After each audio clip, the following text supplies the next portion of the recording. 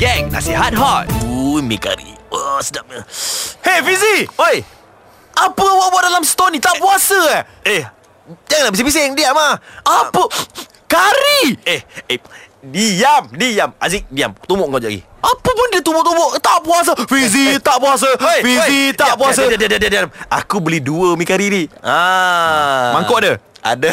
Sini, Sini komplit set. Apa tu? Allah, apa pula? Assalamualaikum. Tak apalah yang kunci store ni. Diam. Terbuka sendiri. Alamak. Tak kunci pula. Fizi, Aziz, Sekejap. buat apa dalam store? Entahlah, ini ada orang tak puasa dalam ni. Oh, ya ke?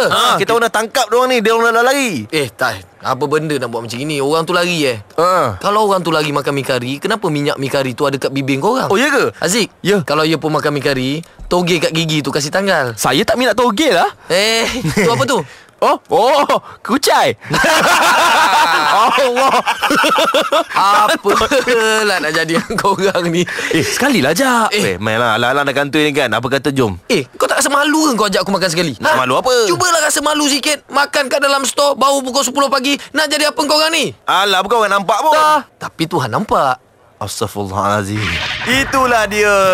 Tak puasa tu janganlah tunjuk kat orang. Lagi satu, jangan tak puasa lah. Puasa kan senang. Apa kata anda terus berpuasa, menahan lapar dan dahaga tu daripada sahur sampailah berbuka, okey? Sebab apa? Tak baik macam gini. Selagi kita sihat, tak ada alasan untuk kita ponteng puasa. Orang tak nampak tapi Tuhan nampak apa yang anda buat. Dengarkan Gang Nasihat Hot sepanjang Ramadan ini setiap Isnin hingga Jumaat di Gang Pagi Hot.